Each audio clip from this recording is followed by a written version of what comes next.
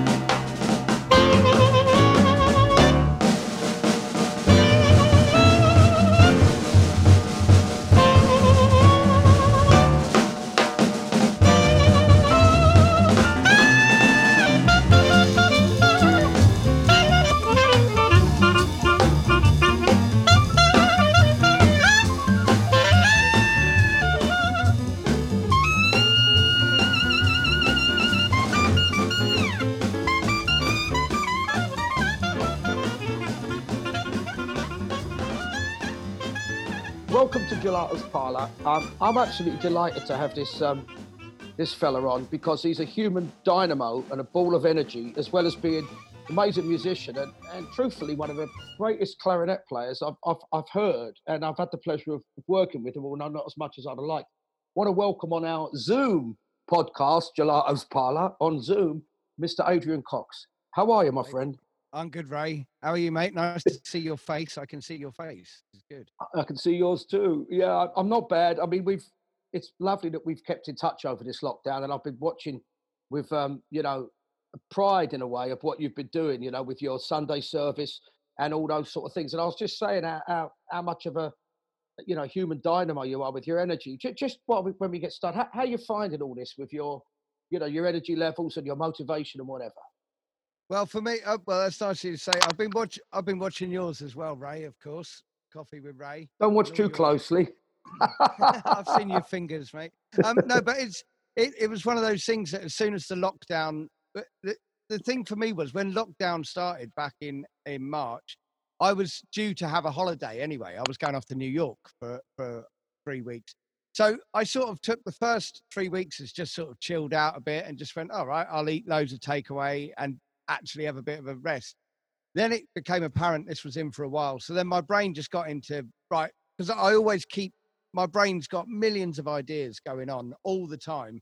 And it was actually a chance to start actually doing, I had some time to actually do some of them.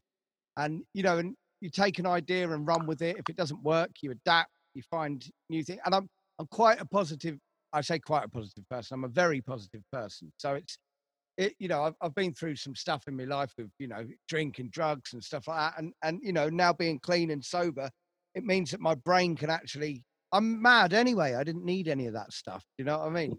So, but now my brain's sort of channeled into doing loads of stuff. So actually I found it, apart from all of the stuff that we know is bad, of everything, of death and, you know, people losing businesses and people mental health and stuff, that is a given that we know that is very bad. But on the other side of that, I think it's given a lot of chance for people to excel in ways they didn't know.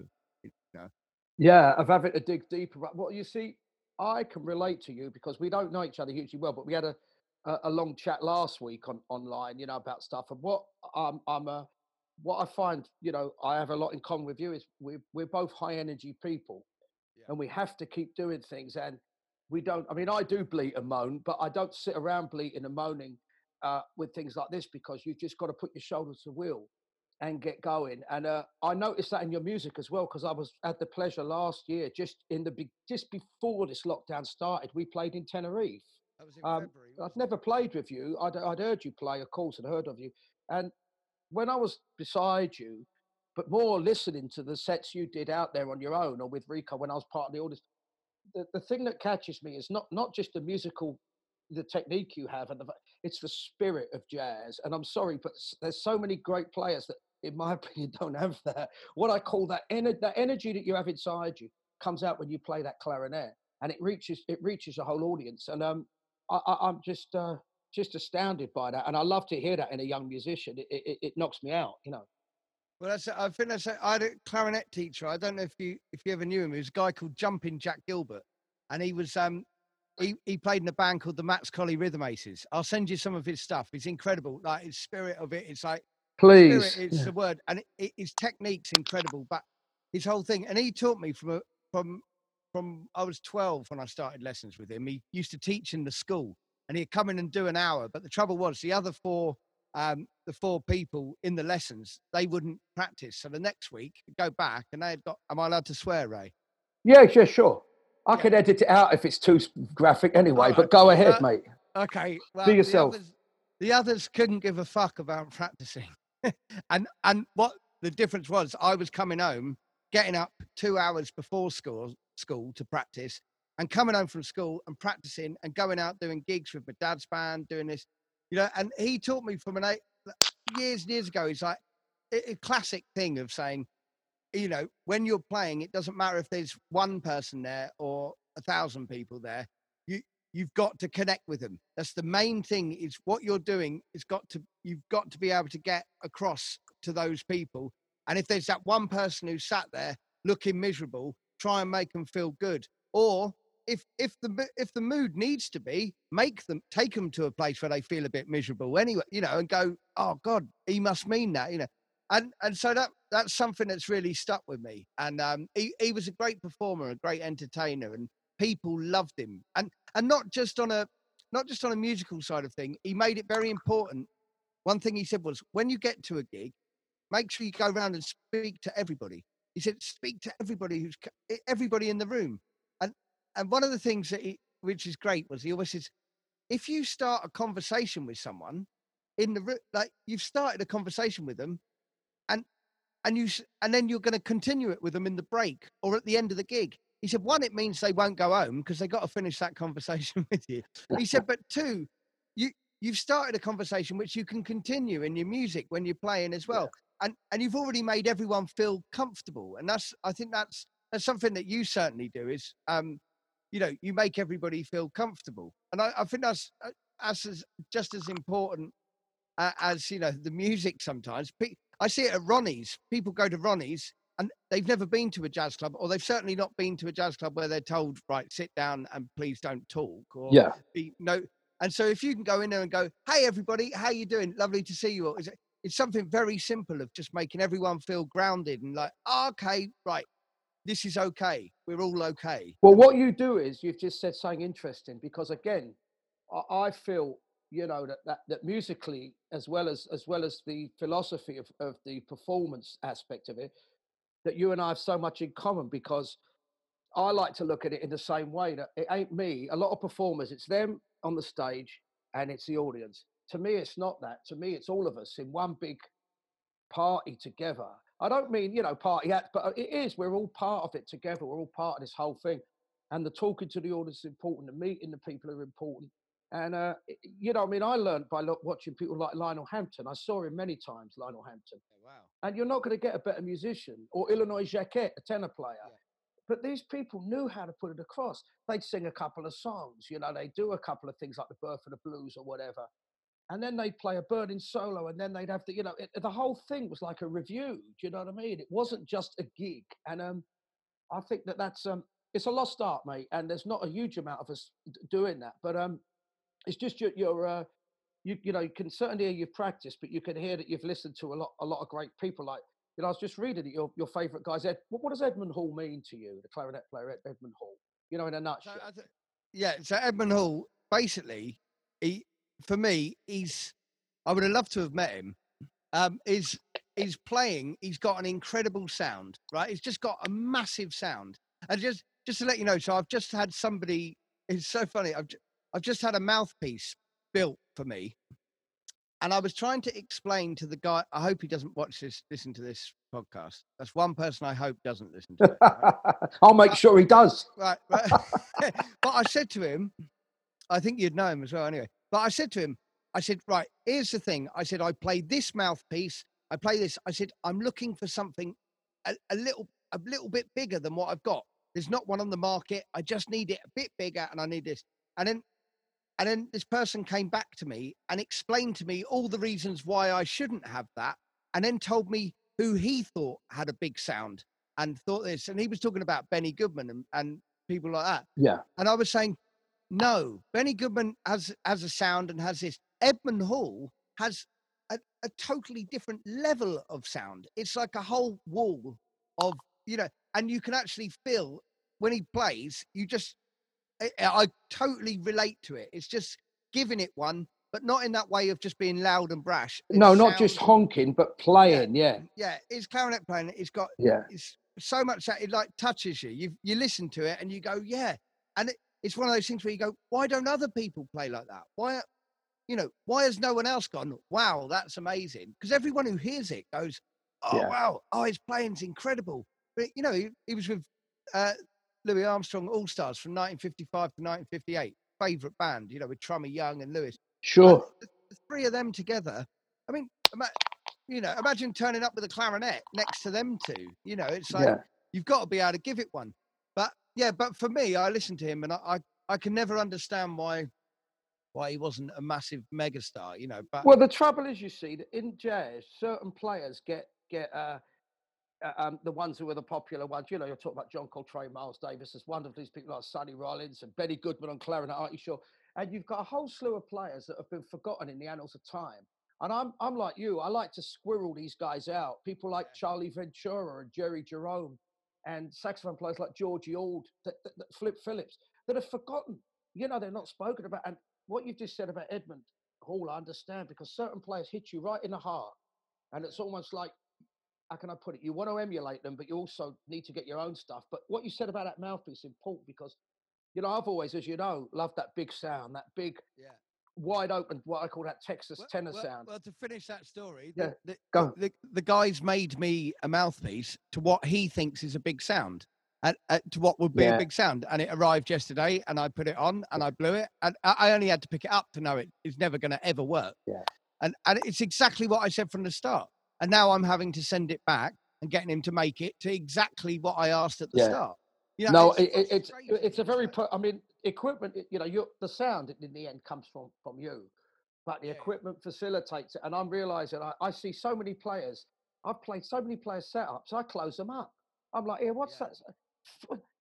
To me, you got to drive that thing, man. It's like an Aston Martin. They say the Aston Martin's a harder car to drive, but it's such satisfying because a new car works for you. And I look at it, the equipment, same with me, what I use, it's a hard setup. You know, I use a big open mouthpiece and a reasonably stiff reed. But you like to feel you've worked for it. I feel I'm working for that sound, yeah. You create the sound. And that's what I find with clarinet is people have, it was brilliant. I was at Van Doren in France, in Paris, and the guy, I took a mouthpiece to try, and then I said, "Oh, can I have a 3.5 reed?" And then he said, "Oh no, you shouldn't use a 3.5 reed with this. You won't get any sound out of it." I was just like, "Right, challenge accepted." Fuck you. Yes. and then I put it on, and I blew it, and he came through. It was like, "Oh, you should be using a 1.5 with this." I'm like, "What are you talking about?" No, because I think a lot of these guys that we like, you know, they were using setups that had to get over bands with no microphone, no amplification. And it's like the old bass players with the big gut strings, you had to make a goddamn noise. And you know, also I noticed when you played in Tenerife, and again, we got similarities. I don't like to use a microphone if I can get away with it. And you didn't. And because you get that, it's harder, but to me, you play better ideas without that damn microphone sound coming back at you. And you're driving the instrument to the back of the room, driving the sound. I always think a thing with the microphone, wherever I play, I mean, obviously I understand the fact that if you're playing in a big place, you have to have a microphone. I'm not silly, you know, but the way I like it is to have a microphone that generally I say, just set us up a vocal mic at vocal level for me. And what I'll do is I'll play on that microphone for my clarinet, but I know exactly where to be. And I want the clarinet to be picked up. So there's going to be a wall of sound. I'm making all the hand gestures, but no one can see that. But just to let you know, it's really good. But there's, you know, you make a wall of sound and you just want something to just pick that wall of sound up. You're right. What, you know, close smoking for me, never, you know, and monitor engine or sound engineers who end up riding go. But I tell you, when I did, this isn't a name dropping thing, but when I did the Barbican, the jazz at Lincoln Center. Yeah, I wanted to get onto that, but now you brought it up. That's really good. Well, so background, it was the Benny Goodman 80-year celebratory concert of the Carnegie Hall thing, and myself and Giacomo Smith were invited as to play the concert with Jazz at Lincoln Center, Wynton Marsalis. Anyway, so when we got there, the guys, their sound engineer was like, "Okay, can you just come on stage, just a sound check?" And I just blew 2 notes, and he just came up. He's like, "Hey, man," he's like, "you stay away from my microphones." He said, we don't need any microphone on him, nothing, which was great. And I've got some people took some recordings, and you can, and it's not that I'm blasting and just going, bah, bah, bah, but it was like, it was saying the sound. And no, it's a sound that projects. A sound that projects does not have to be a loud sound. It's a different thing. And a big sound doesn't have to be. I've heard players with deafening sounds that have a thin, weedy tone, but it's loud. You see what I'm saying? It's a difference. Power and thing comes from underneath. It's like, absolutely, you don't have to hear it. You just have to feel it. Yeah. Well, maybe we're just loud bastards, me and you. Yeah. Maybe someone else is doing a podcast going, "Have you heard them too?" Yeah, idiots. But you know, it's funny because again, when I played the Blue Note New York with an American band. Gunter, our piano player, come out with me a few years. We've done it a few times, and we use a band based out of Philly. And the sound man's done everybody from Tony Bennett to all you know, he's the regular guy there. And he was really grumpy at first, you know, that what I call that sort of jazz attitude. I'm not, you know, blind, but again, because I've always concentrated on sound, and I played something, I think a few bars of Flying Home in the sound check. And he came up, even before we did the gig, and said, "Man," he goes, "you don't hear that tenor sound anymore." He goes, "I'm not going to have to do anything with you on the microphone." Same thing. And he was really complimentary. And I thought, this is a guy that started off as a bit of a shit and attitude. And then just purely because he heard that sort of old, that sort of Hawkins kind of old tone. He loved it, and he said, "Oh, he goes, he goes, as good as the players are that come here, they don't play that way anymore. They don't play that, and it's lovely to hear. It's a little thing that can make you feel good. Yeah. When and that's the thing. You've got a lovely sound, Ray. It's always, and the thing is, it's always consistent. That's what I like. It's not to do. Some people can sound good in a good room. Yeah. Yeah, But you've got that great sound. Mate, I've got to sound when I'm doing those coffee shows. I've got to sound good in my kitchen, which is the most acoustically horrible room. It's all tile, so it echoes. And I've also learned another skill over this lockdown of actually playing so quietly, but still with the tuning and still with a good sound. And that was something, because I've always played in louder bands.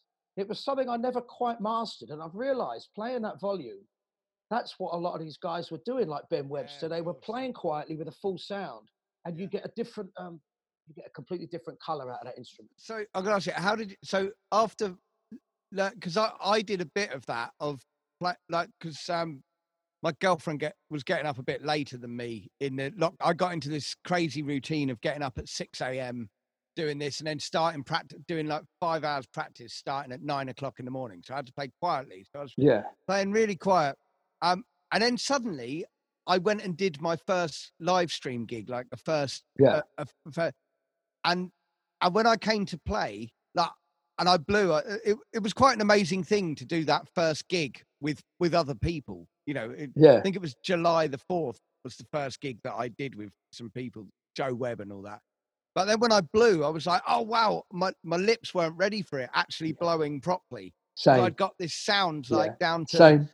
Yeah, and I just wondered what it was like for you because your first one was the 100 Club, wasn't it? Exactly the same. Exactly the same. The 100 Club wasn't so bad because it wasn't so far away from the beginning of the lockdown. But the last live stream I did, which was with a small band with Elliot Henshaw and Gunter in Elliot's little studio just after Christmas, January, I found it a nightmare because the band were playing. It was a small studio and it was quite loud. Yeah. And God's sake, when I was playing full volume, it just didn't sound right because I'd been used to playing this almost because again, I got my kids studying here as well. So they're saying, Dad, I'm even playing with a rag down my bell a lot of the time. And I tell you, but when about halfway through that live stream, I felt my chops get sore a little bit when you get that slight tuning and uncontrolled feeling. And I haven't had that. And that's simply the same thing. That's all from practice. That's all from, obviously, it's something that we're so used to doing all the time. The gig muscle, Adrian. We're losing the gig. I mentioned this on Simon Spillett's post. He put a post on Facebook, and he was saying about the chops. And I said, listen, this is something that you're never hearing anywhere, really, but pro musicians know it. And the same with singing. The gig muscle is something that starts to go. So we've still got our chops and we can still play. But when that what I call that gig muscle is that real power that you only can develop. You only can develop it playing with bands. You can't develop it practicing at home. Yeah, you can't do it practicing at home because you can't because sonically you can't set that up at home. You're always going playing solo. You're always going to hear it all different. So check this. So this is all right. Mouthpiece talk, but I got a mouthpiece when we were in Tenerife. So I had that mouthpiece. That was a new mouthpiece I got, and I was like, wait. And then all through lockdown, I'd been playing on this mouthpiece, going, wow, this is brilliant. This is great. I love it.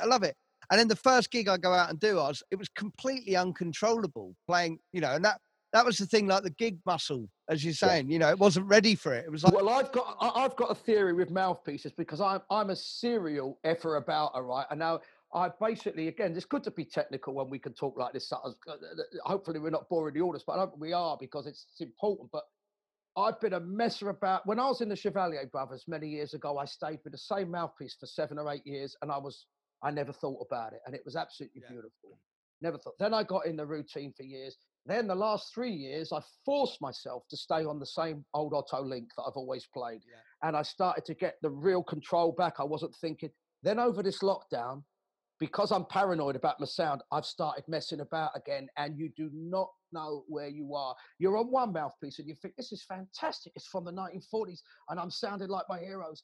And about a week, it sounds great. Then I used to say this to Alex Garnett, the honeymoon period's over and it turns against you. It turns against you. It's funny, isn't it? You wake up one day and you go down, I have it the rabbit hole.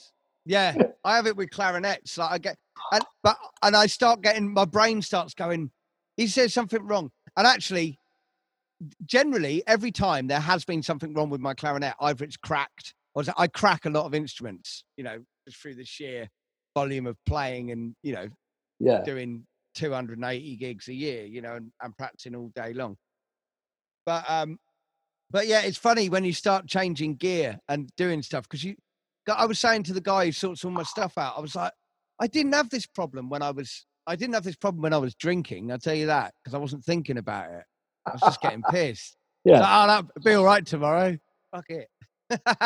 It is that honeymoon. It's like a muscular thing, because you think something is the new wonder. Oh yeah, this is great for like and then that bizarre thing, the muscles, and psychologically it turns against you. So I've forced myself now to say, go back on what was working for you for the 3 years. And everybody was saying the last 3 years I was actually sounding better and more. I think my playing developed because I wasn't messing about. All that time with mouthpiece and reeds I was messing about with, I could have been learning a Don Byas solo or doing something. But the best players I ever heard, it's an important point, the worst players I ever heard of the greats, and I'm not mentioning names, were the ones that constantly and utterly messed about every time. I will say it.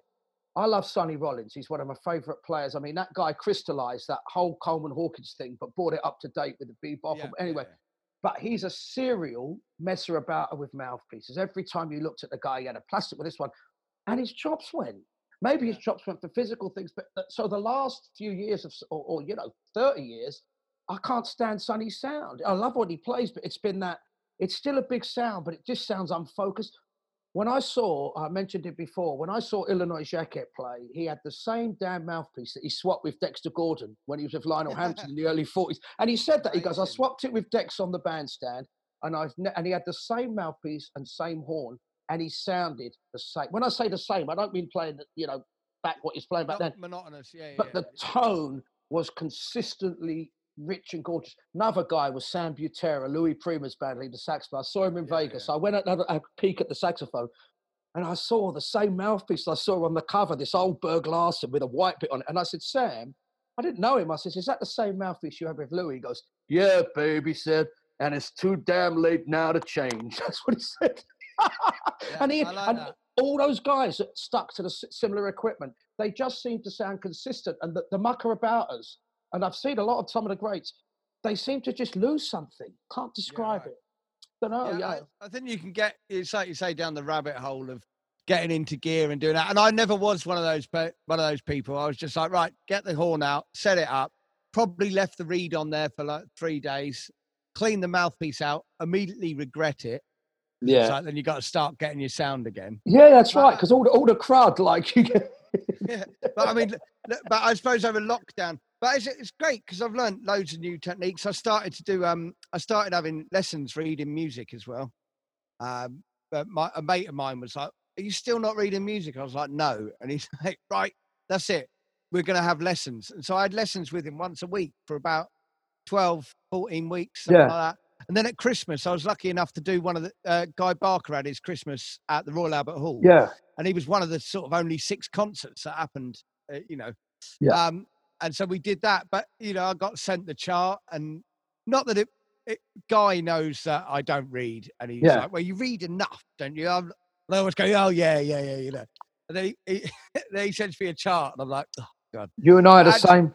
Never read. This year was better. I didn't feel phased by it. I got it. And of course, with Giacomo Smith, who can read, great. I just had a day with him, sat down. I said, right, come on, Giacomo, just tell me what's happening. And then he's going, oh, yeah. He said, well, you know what's happening there. Yeah. Look, it's obvious it's that. And then you go, oh, yeah, and you put it all together. He said, and by the way, he said, when you play, he said, just start at the right point and finish at the right point, you're fine. You got, mate, again, we've got a lot in common because I've always been a terrible reader. I believe now, and I'm not making excuses, I've got some kind of dyslexia with music because when I look at it, it looks like a jumble, like, normal kids who have this with the word. And I'm sure, but Pete Long did the same with me way back in the 90s. He says, I want you in my Echoes of Ellington band. I said, I don't read. He goes, I don't care about that. He goes, you got the style I need. So he sent me all the charts.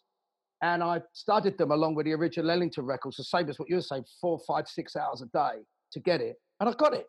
I got them down, but Yeah. and my reading got a lot better. Then he'd pull new charts out. I was never at the level of Colin Skinner or Pete or anyone like that, but it got better. Now I can't read for shit. I've not done it. In fact, if they pull a new chart out in the Giants, if we get, I'll always say to Ollie Wilby, Ollie, I'll say, mate, play it for me once, will you? He plays it once, I'm okay. But it's funny that I'm thing. awful reader. I do, when someone says to me about reading, they go, "Oh yeah, but surely you must prefer it because I bet you're glad you did it this way round and not the other way round." And I suppose there's perks of, there's obviously something in my playing that appeals because I haven't been a reader. But then saying that, I know people who read absolute fly shit and are absolute monstrous players. Garnet. There's no rhyme or reason. There's no rhyme or reason. And all I know is that if I get a gig, Guy Barker's gig, I've basically spent 10 days learning those charts, right? And going over it, practicing every day, 6-7 hours a day.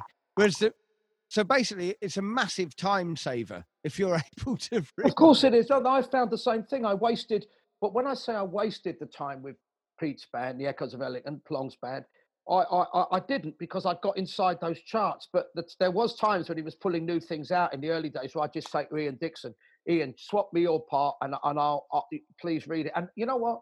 All those great guys like Peter Ripper, Ian Dixon, who was a wonderful tenor player, Colin Skinner, Jay Craig, Bob Hunt, they were amazing to me, absolutely amazing. They said, well, so what? They says, Johnny Hodges didn't read. A load of Ellington guys didn't. They said you read better. He goes, but it's what we said on that conversation the other day. It's the end result that matters. And if you get it down at the end, it's a bloody waste of time not reading. Hey, look, if it's taken me, I've had to put in 35, 40 hours of learning to try. But then saying that, I often doing the Barbican thing with Jazz at Lincoln Center.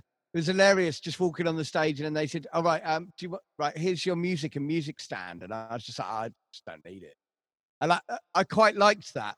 Yeah. I was like, "Oh no, don't worry about that." And it's like I've learned all the parts. It's fine. So you learned those parts in advance, yeah? Yeah. Well, the funny thing with that is, I was on tour with Bad Manners in we were out in South America, so we got a huge following in South America, and we've been out in. We were just about to fly out for a 6-week tour of South America and North America. And the day before we left, I got a phone call saying, "Are you free?" It was from an agent. It was like, "Are you free on the 27th and 28th of February?" And I was like, "I'm on a South American tour." I said, "Where's the gig?" And they said, "Well, it's in London." I was like, "Right, okay." I said, "What is it first?" And they said, "Oh, well, it's a good one." They said it's with Wynton Marsalis, Jazz at Lincoln Center, Barbican. I was like, "Right, okay, yeah." I said, "I'm going to do it." And it turned out that we had 3 days off with Bad Manners, right over this time. 4 days off. We had this, and so I finished a gig in Guadalajara on the Saturday night in Mexico, and then 8 o'clock in the morning I flew to Mexico City, then flew from Mexico City to LA. And then from LA straight to London, got picked up at Gatwick, Addison Lee, straight to the Barbican where it was snowing. I got out of the taxi, which was we were like half an hour late. I walked straight into the Barbican Centre, sit down, and they go, "Oh, they're ready for you on stage." So I done all of that travelling, and it was now 3 o'clock in the afternoon on the Monday. I couldn't have done that. I don't know how you would have done that. My mind would have been toasted. Well, I opened up the clarinet case, and the funny thing was, there's all of the Lincoln Center guys, and I'm wearing like baseball cap, white Doc Martin boots, like looking like scruff bag. I think I had this jacket on. I was just like, "All right, lads." So they're like, "Right, do you need a music stand?" It's like, "No, it's all right." And I had like triple bags under the eyes, and we played, and we did the rehearsal and all that, and everything was, it was really good, brilliant, loved it. And then the next night we did the concert. And then first thing the next morning, I flew straight back to New York, and then straight to Guatemala and El Salvador. And then went back on tour with. So I literally came off the tour for 4 days back to London. But all the time I was on tour in Mexico, each day I was going through these charts and learning all this stuff, and just Unbelievable story, mate. That the stamina. Just the last thing on that, and I want to get on when you mentioned bad manners, because we'll finish with the bad manners thing. Because I think after 45 minutes, my Zoom thing might cut out because I ain't got the. Right. But it's been so honestly incredible things. But just how did you find Wynton Marsalis himself? I'm just interested. You don't have to say now, but you know. So this is How did he treat you? Oh, fantastic! So I played. Because on the first day, I did 3 of the tunes that I was doing. We rehearsed them, did it fine. He didn't say anything at all.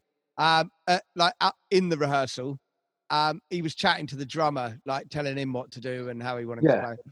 And then I was just walking off the stage, and I just felt this like punch in the side of me. Like gave me a punch in the arm. He was like, "Yeah, man, that's the shit." He's like, "That's it. Your sound is huge." He's like, "It's brilliant." And the best thing was, after all these years of playing that. The first thing he said, I can hear them all your instruments. He says, I can hear Edmund Hall, I can hear George Lewis, I can hear that, but he's like, I can hear you. He's like, what a beautiful thing to say. And that was it. And I was just like, and as soon as he said that, it made me feel really pleased. It's like, you know, I'm there doing the thing I love, playing clarinet, and someone of his stature, you know, to come up and to pick out, like, I can hear all the Edmund Halls, the George Lewis, you know, all the old New Orleans guys. He's like, that's the sound. You've got that massive sound. He said, you're filling up this whole room. Yeah. And he's like, you know, and all the Lincoln Center guys are amazing. You know, that band is ridiculous. And to play with it, it's that thing of not loud, it's the power. Yeah. And you feel it. And all the brass section, when we went out and did it again in New York, you know, it was great. All the horn section, they were, Walter Blandin and that, he was like, he says, have you been to the Van Doren studio yet? And I was like, no. He's like, you've got an endorsement with them, haven't you? And I was like, no, I haven't. He's like, oh man, we need to hook you up, sort that out. You know, then the next thing I'm round there, they're giving me free stuff. I'll come back to the UK, then I become a Van Doren artist, you know, and it was like, it was so nice, you know, but so that my experience of that whole band and playing with them, you know, get to do it twice in a year was amazing, you know, and I keep in contact with them, and they, you know, Wynton had said, he said, we're on the road most of the time, so we don't get to see what's going on. He said, but he said, we'll help you however you want, whatever. He said, if you want to come and do a gig at Dizzy's, just let us know. And so I did, you know, and I took the Profoundly Blue Edmund Hall concert. We went and did it out there in July 2019. Yeah. We did 2 houses there. And even in lockdown, Dizzy's Jazz at Lincoln Center got in touch with me and said, hey, would you like to do one of your Sunday services via Dizzy's? I don't know if you know I did that, but so I don't. No. Yeah, I did a live stream, me and Joe Webb, via Dizzy's Club in New York. You know what? Ain't that beautiful? And you know what? My theory. One, you're a great player, but it's what we went back. I'm going back to the beginning of our conversation. Is if you develop a sound, what I call a personal sound, but that just some beautiful where you're looking at that sound as your first kind of port of call, people will love it. That's what Wynton heard, that sound. You know, I know the notes are important and all that, but it's that sound that people just love, that grabs you. It's like Enrico, you know, when Enrico Tommaso plays, he's got that instantly recognizable sound that grabs people. And it's something that is not emphasized enough. It's no, and I think what it is I always say I tried to make my music and my sound of what I do as accessible as possible. Yeah. I think that's the thing, you know, I love it. I love people saying, I hate jazz, but I love what you do. It's brilliant. I've heard that a million times, but you also sing as well. So when I saw you, right, you did a couple, and again, you're not afraid to kind of put that side of your personality across. And it works. So it's just so bloody musical, and again, it makes the concert accessible. You know, just quickly, how do you feel about that? The vocal side of it, what you do? Well, see, I never see myself as a singer. I never go, oh yeah. When people go, oh, you're a singer. So no, what I do is, if I like a song or I've got a song, I think, oh, that's a brilliant song. Oh, I'm going to sing that.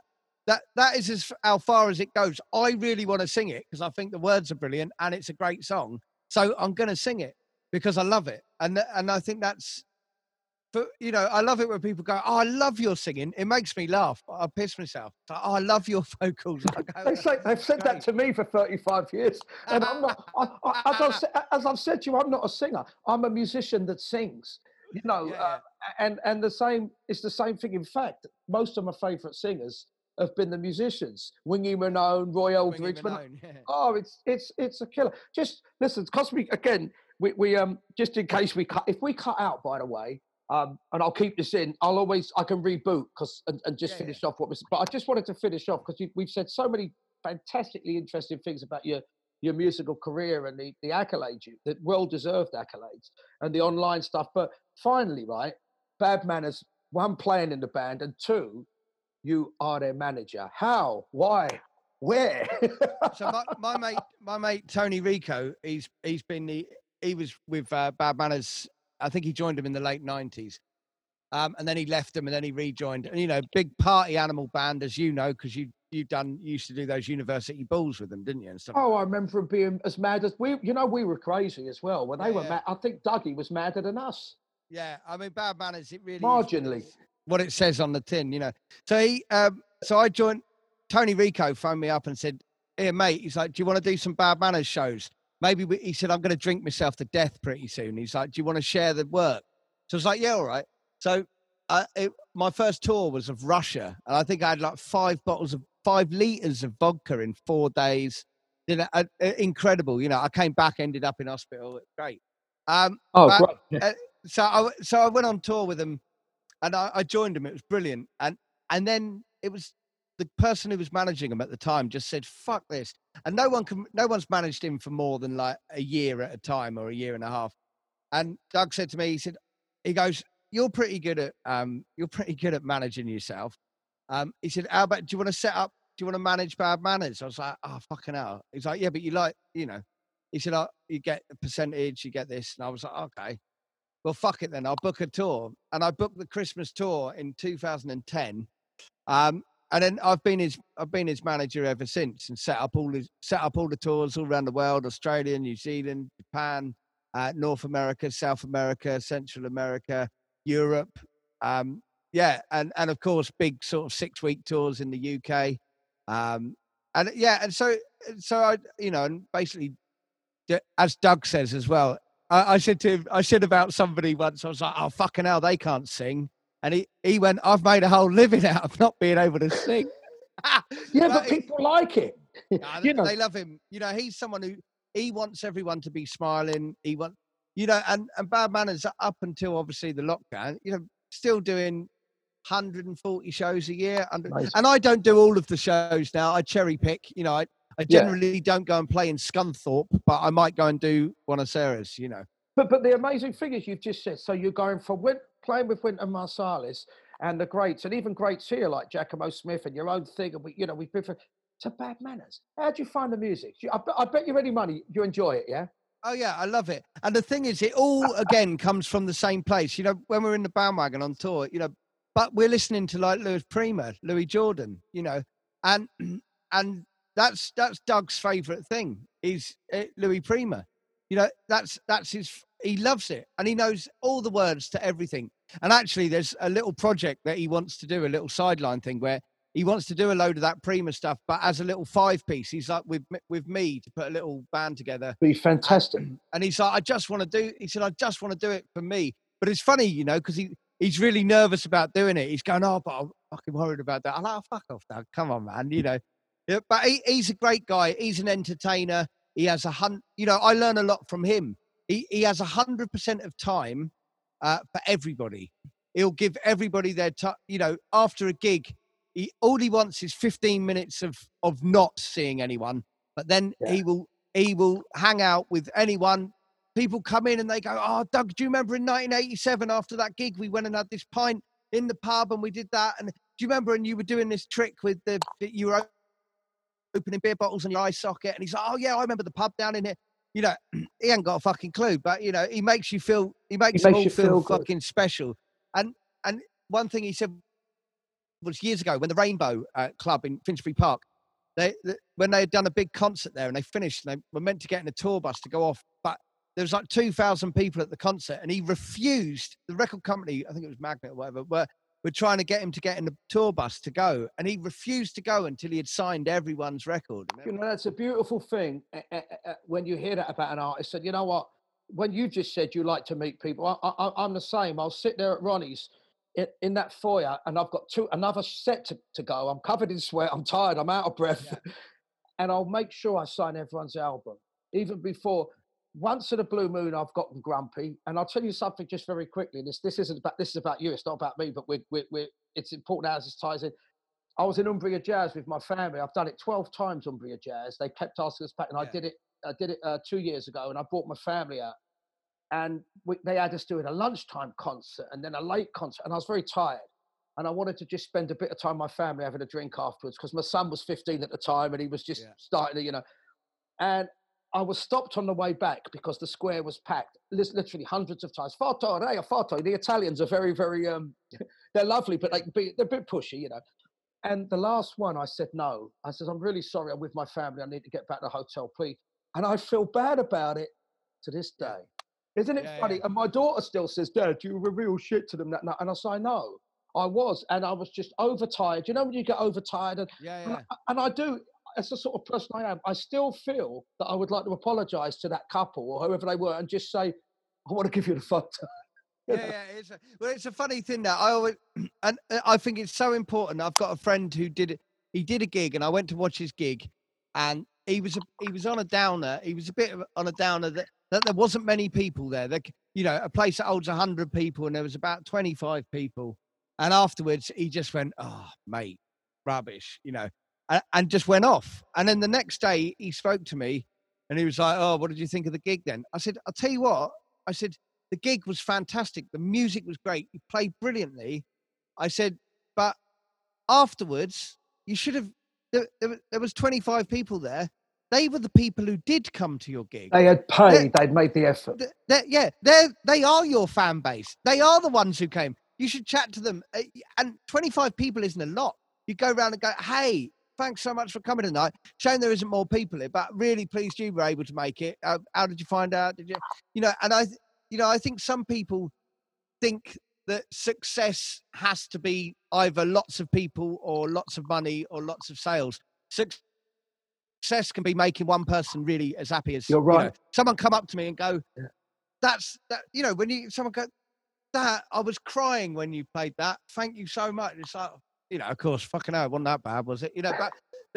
But if someone's saying that, it's incredible, and I think in this lockdown thing, people have been able to comment more and send, donations. People sending donations. It's ridiculous, You really realise the positivity and the kindness, we of people in this lockdown. It's been incredible, and that is another thing about success. It ain't about the fame and that. It's keeping going. It's keeping going and having that longevity, and it's reaching people. You can reach the people and they like you and that you're doing something right.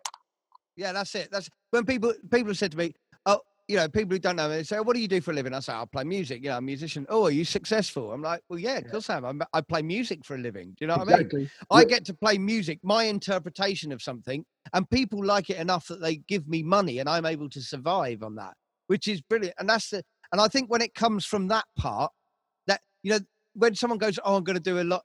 I've seen it in lockdown. Oh God, I'm going to have to do a live stream to make some money. Right. Well, I'm afraid you're doing it. Right. Okay. Yes, that helps. But it's the wrong attitude. It should be like, hang on a minute. I'm normally used to performing. I'm going to do a performance, and I'm going to put my PayPal up. If some people do donate to me, that's brilliant. But I feel, because you'll feel richer for giving people. You're right. You're right. It's more important than money. Yeah.